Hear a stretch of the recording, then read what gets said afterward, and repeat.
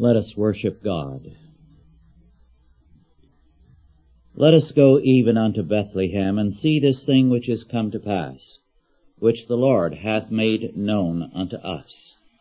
For unto us a child is born, unto us a son is given, and the government shall be upon his shoulder, and his name shall be called Wonderful, Counselor, the Mighty God, the Everlasting Father, the Prince of Peace. Glory to God in the highest, and on earth peace, goodwill toward men. Let us pray. All glory be to Thee, O God, the Father Almighty, who hast given us Thine only begotten Son, Jesus Christ, that we might live through Him. Glory be to Thee, O Lord Jesus Christ, who didst become man that we might become the sons of God. All glory be to Thee, O Holy Spirit,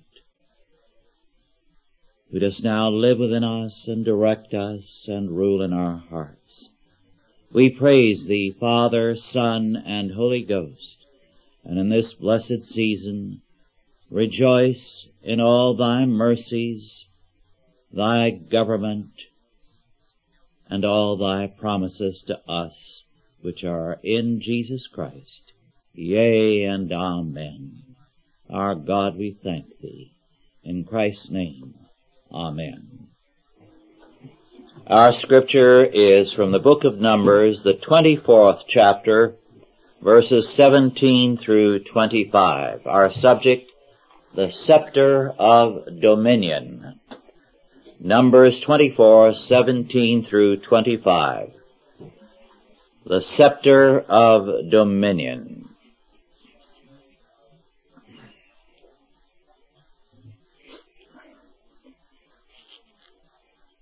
I shall see him, but not now. I shall behold him, but not nigh.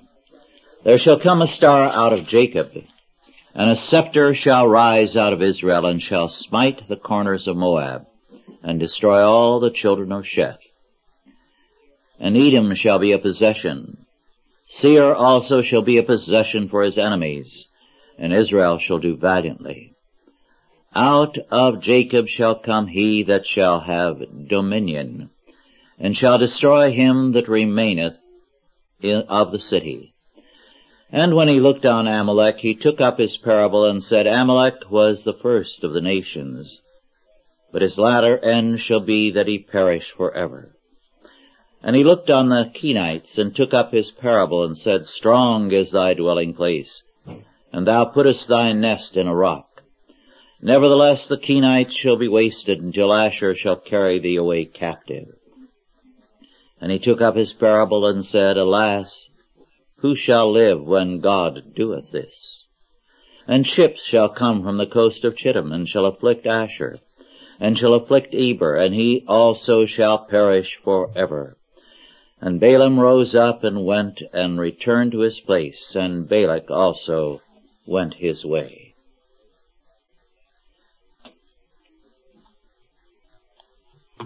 In these verses we have a particularly remarkable prediction concerning the birth of our Lord and his place in the plan of God. This is not a well-known passage. After all, it's very difficult to explain these verses away if you're not inclined to believe in the supernatural, or you find it embarrassing. Because here is a prophet, Balaam, an unwilling prophet, used by God to declare a number of things. First, that Amalek, a great nation, is going to be destroyed, the first among nations. If Velikovsky was right, the Amalekites were the shepherd kings who took over Egypt shortly after Israel left. They were a power of such vast dimensions, and yet they disappeared so thoroughly that very little is known about them. More than a century ago, a French scholar collected all the little bits of information about them, and it filled 2 volumes, but still no connected history.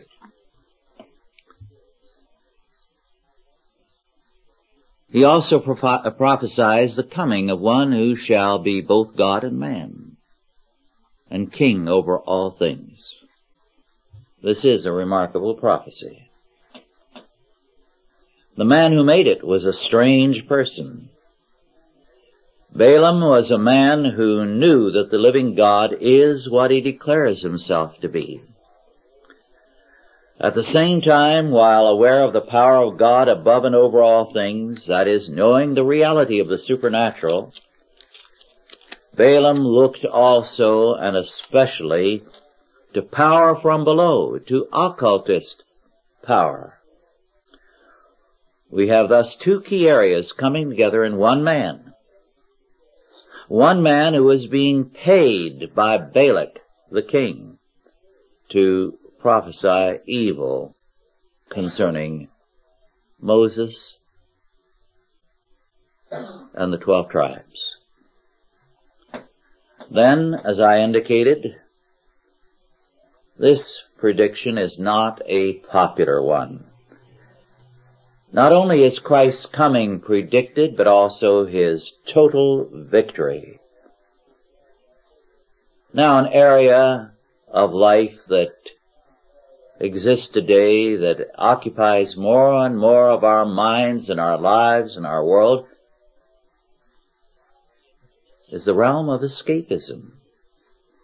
Philosophies that will vindicate escapism, so that even those who profess to believe in the supernatural and in the God of the Scriptures still use that to justify defeat and escapism. This prophecy, therefore, is not popular with them.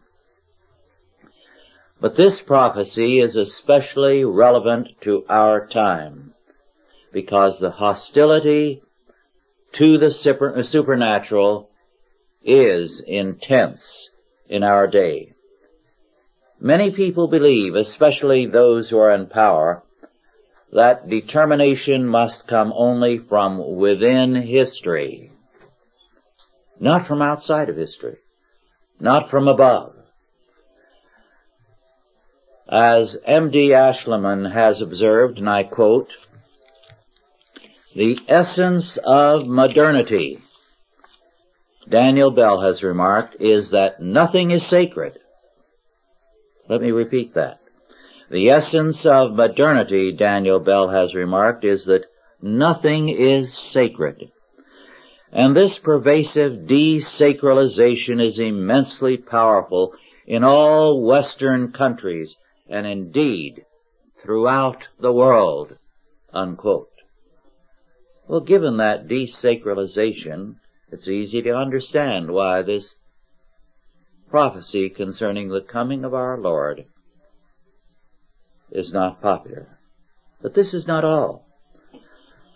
Not only is power from beyond history denied, but power from within history has for more than 2 or 3 centuries been sought on a progressively lower and lower level. It was denied first to Christians, seized then by secular states and rulers, then by the middle class, and then by the lower class and minority groups. In the last century, for example, Gustave Flaubert, the French novelist, who was middle class to the core, all the same said, hatred of the bourgeoisie is the beginning of wisdom. Men do not want historical determination from above, from God. And they seek it progressively below. Least of all do they want history to be determined by God and His only begotten Son, Jesus Christ.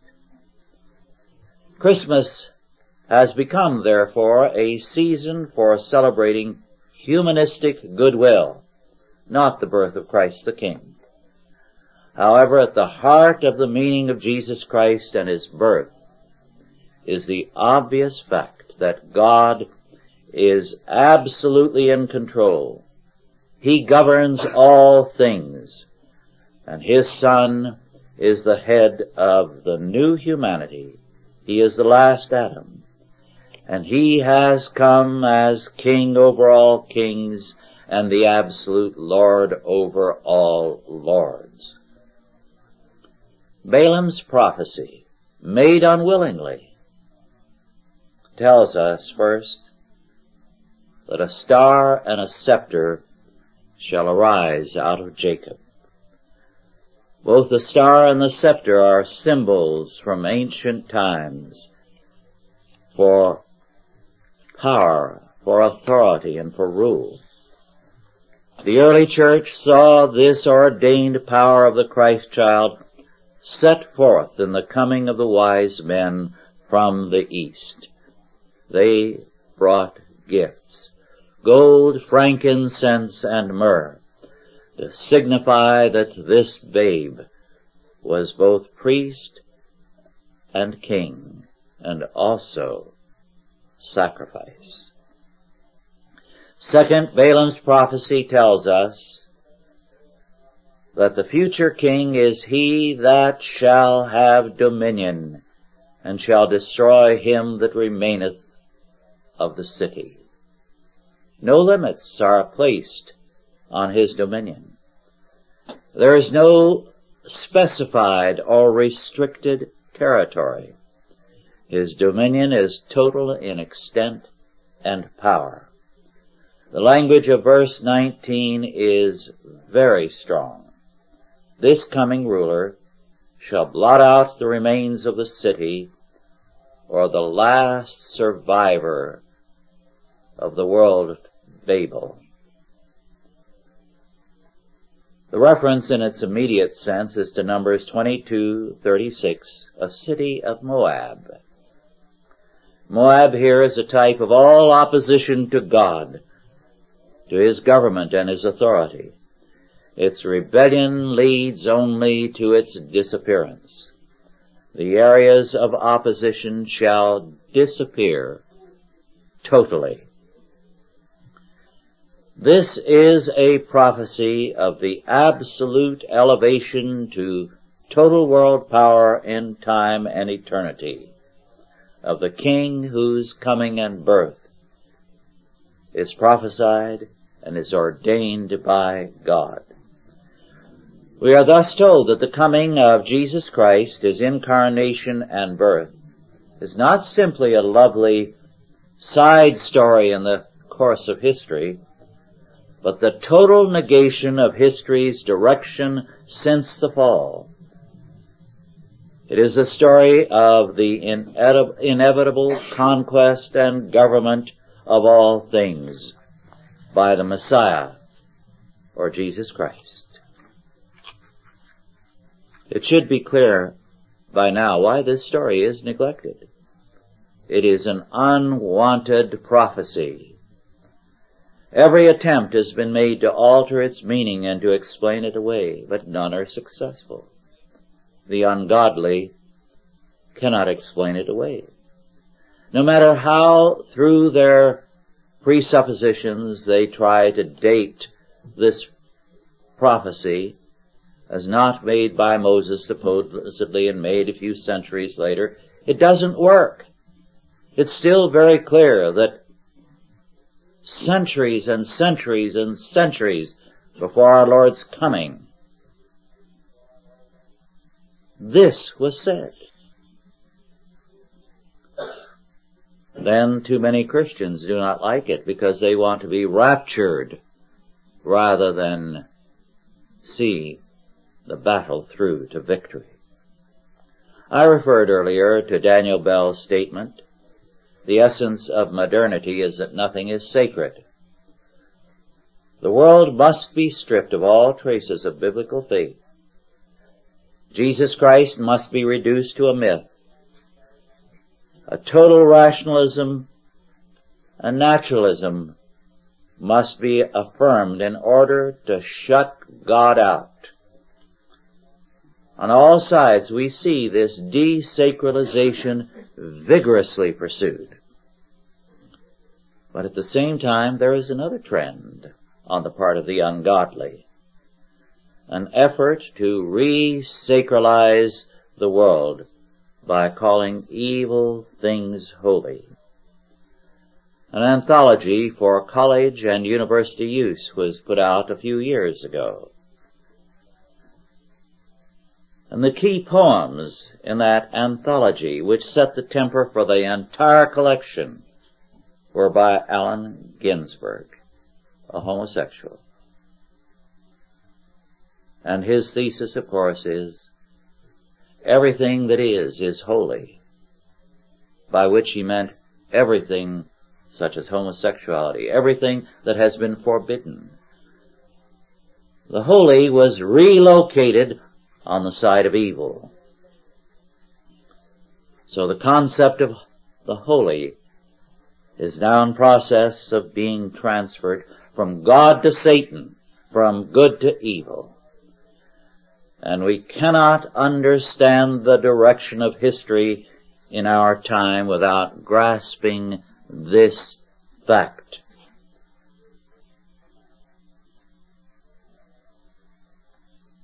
The latter part of this prophecy, verses 20 through 25, tell us certain things about Amalek and the Kenites, and so on. The details of these verses have been the subject of controversy because their plain meaning is rather difficult for some people to take. The most important element is that the destruction of Amalek is foretold. The first among the nations, the greatest power, is how it is described. And the greatest power at the time of Moses, and for centuries thereafter, 4 and 5 centuries later, still a power. And as late as the time beyond the Babylonian captivity, and it was a man of Amalek who became next to the king in Persia. A great force in history. The fact that we know relatively little about the direction of the history of Amalek and its origins does not negate the fact that it was once the greatest power and was feared for generations. No one now, among the most liberal of scholars, will discount the fact that there was an Amalek.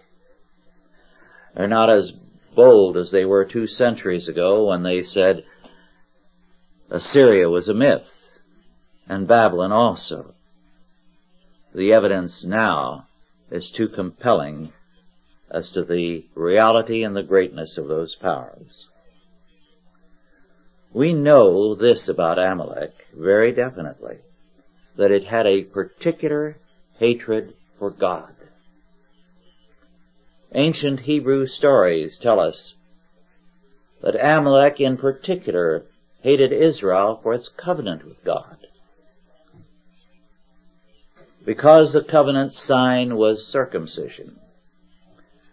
Amalek gleefully castrated Hebrew captives and tossed the circumcised members into the air towards heaven, declaring to God with obscene curses, "This is what you like, take whom you have chosen."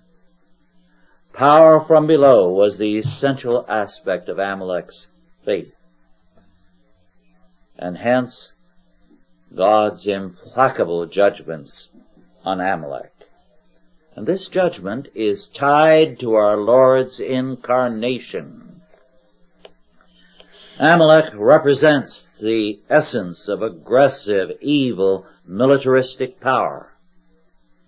And as against this is set a child born, whose reign shall extend through conversion, regeneration, and in time will lead to the total destruction of all the Amaleks of history. It will also lead to the destruction of others. Edom is cited. Now, this is a very interesting prediction, one very important to us. The current Atlantic Monthly has almost the entire issue devoted to an account of the seminaries in this country, Catholic, Protestant, and Jewish. A very grim account.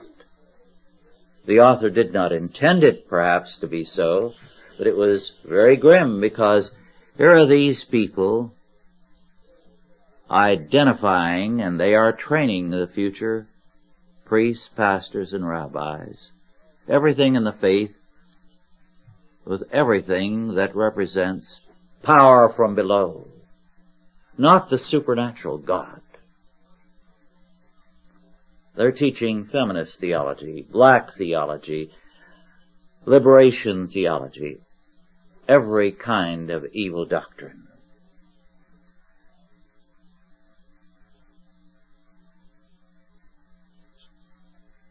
Well, this is Edom. It's Edomite thinking. Why? Because Edom was the brother, Esau or Edom, of Jacob.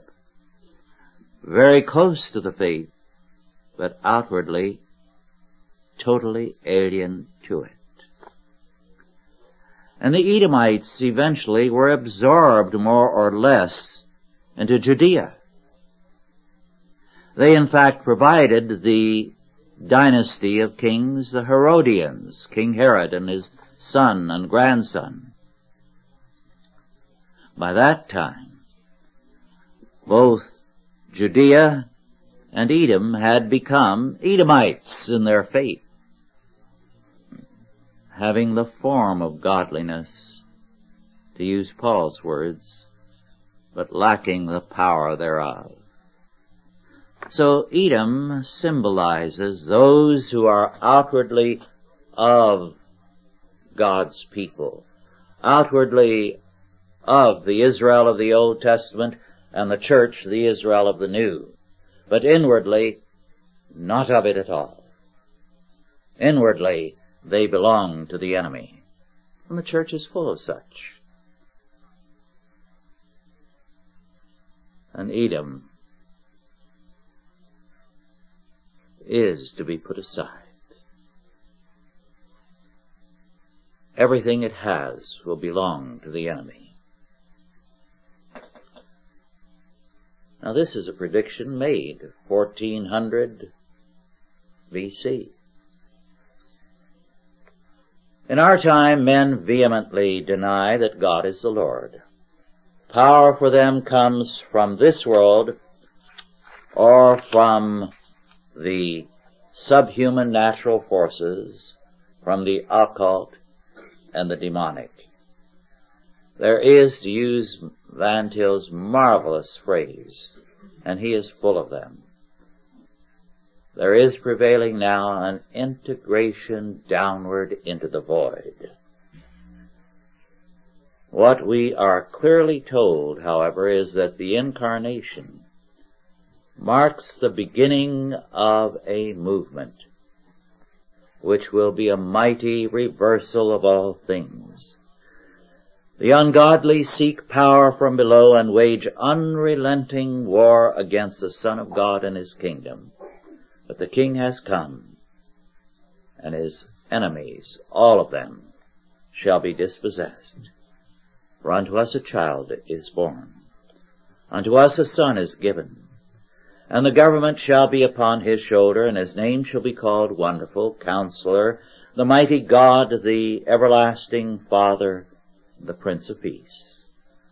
Of the increase of his government and peace there shall be no end, upon the throne of David and upon his kingdom, to order it, and to establish it with judgment and with justice, for from henceforth even forever.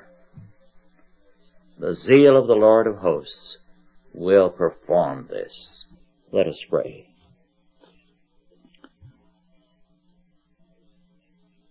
Our Father, we thank Thee that the word has been passed, the word of judgment,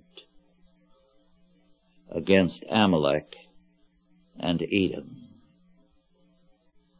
We thank Thee, our Father, that Thou art on the throne, and it is Thy justice, not men's injustice, that shall prevail. Give us joy, therefore, in this blessed season, that now and always we may walk in the light of Thy victory, the light of the star, to whom all power, authority, and government have been given. Our God, we thank Thee. In Christ's name, Amen.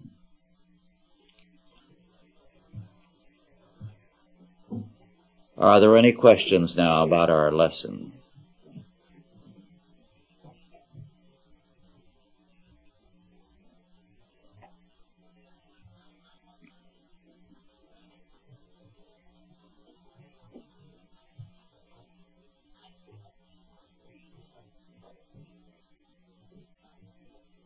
Yes. There are a considerable number of prophecies being announced today, and none of them are very optimistic. Yes. That's an interesting phenomenon, because when the rebellion against God became an open thing in Western culture, the predictions were as optimistic as possible. Now the world was going to be free for an unlimited humanistic progress. And with the doctrine of, or myth of evolution, it was believed that it was going to be forever onward and upward. Now, however, all that faith, that hope is gone. And so the prophecies are uniformly very, very grim. The first novels written about the future, most of them in the last century, predicted a marvelous future. A future in which it would be difficult to imagine the kind of evils that, say, predicted in existed in 1800. In recent years, all the utopian thinking has given way to very, very grim accounts. I referred to this fact in terms of what prose writers were saying, how they were debunking the supposed myth of progress about 10, 12 years ago. And 2 or 3 people listening to the tapes sent me some paperbacks of science fiction. And these were especially interesting because the future predicted in these science fiction books of, say, 25 AD was the most horrible and ugly future imaginable. Wars would be on an intergalactic scale. Monstrosities that we can barely grasp would become routine. So that humanistic man, as he envisions a world totally without God, totally without religion, sees life on the grimmest terms imaginable. It is an interesting phenomenon. Someone should write a study of what has happened, but I think the most discouraging aspect of doing such a thing would be to wade through some of this science fiction. Any other questions or comments?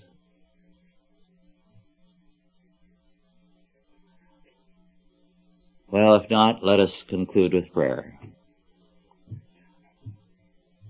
Our Father, we thank Thee for the joy of Bethlehem, for the knowledge that the Son is born, unto whom all the government is given, and that of the increase of His government there shall be no end. Teach us, therefore, day by day to be strong in this hope, ever confident in thy victory and ever faithful in thy service, to the end that the kingdoms of this world might become the kingdoms of our Lord and of his Christ. And now go in peace, God the Father, God the Son, and God the Holy Ghost. Bless you and keep you, guide and protect you, this day and always. Amen.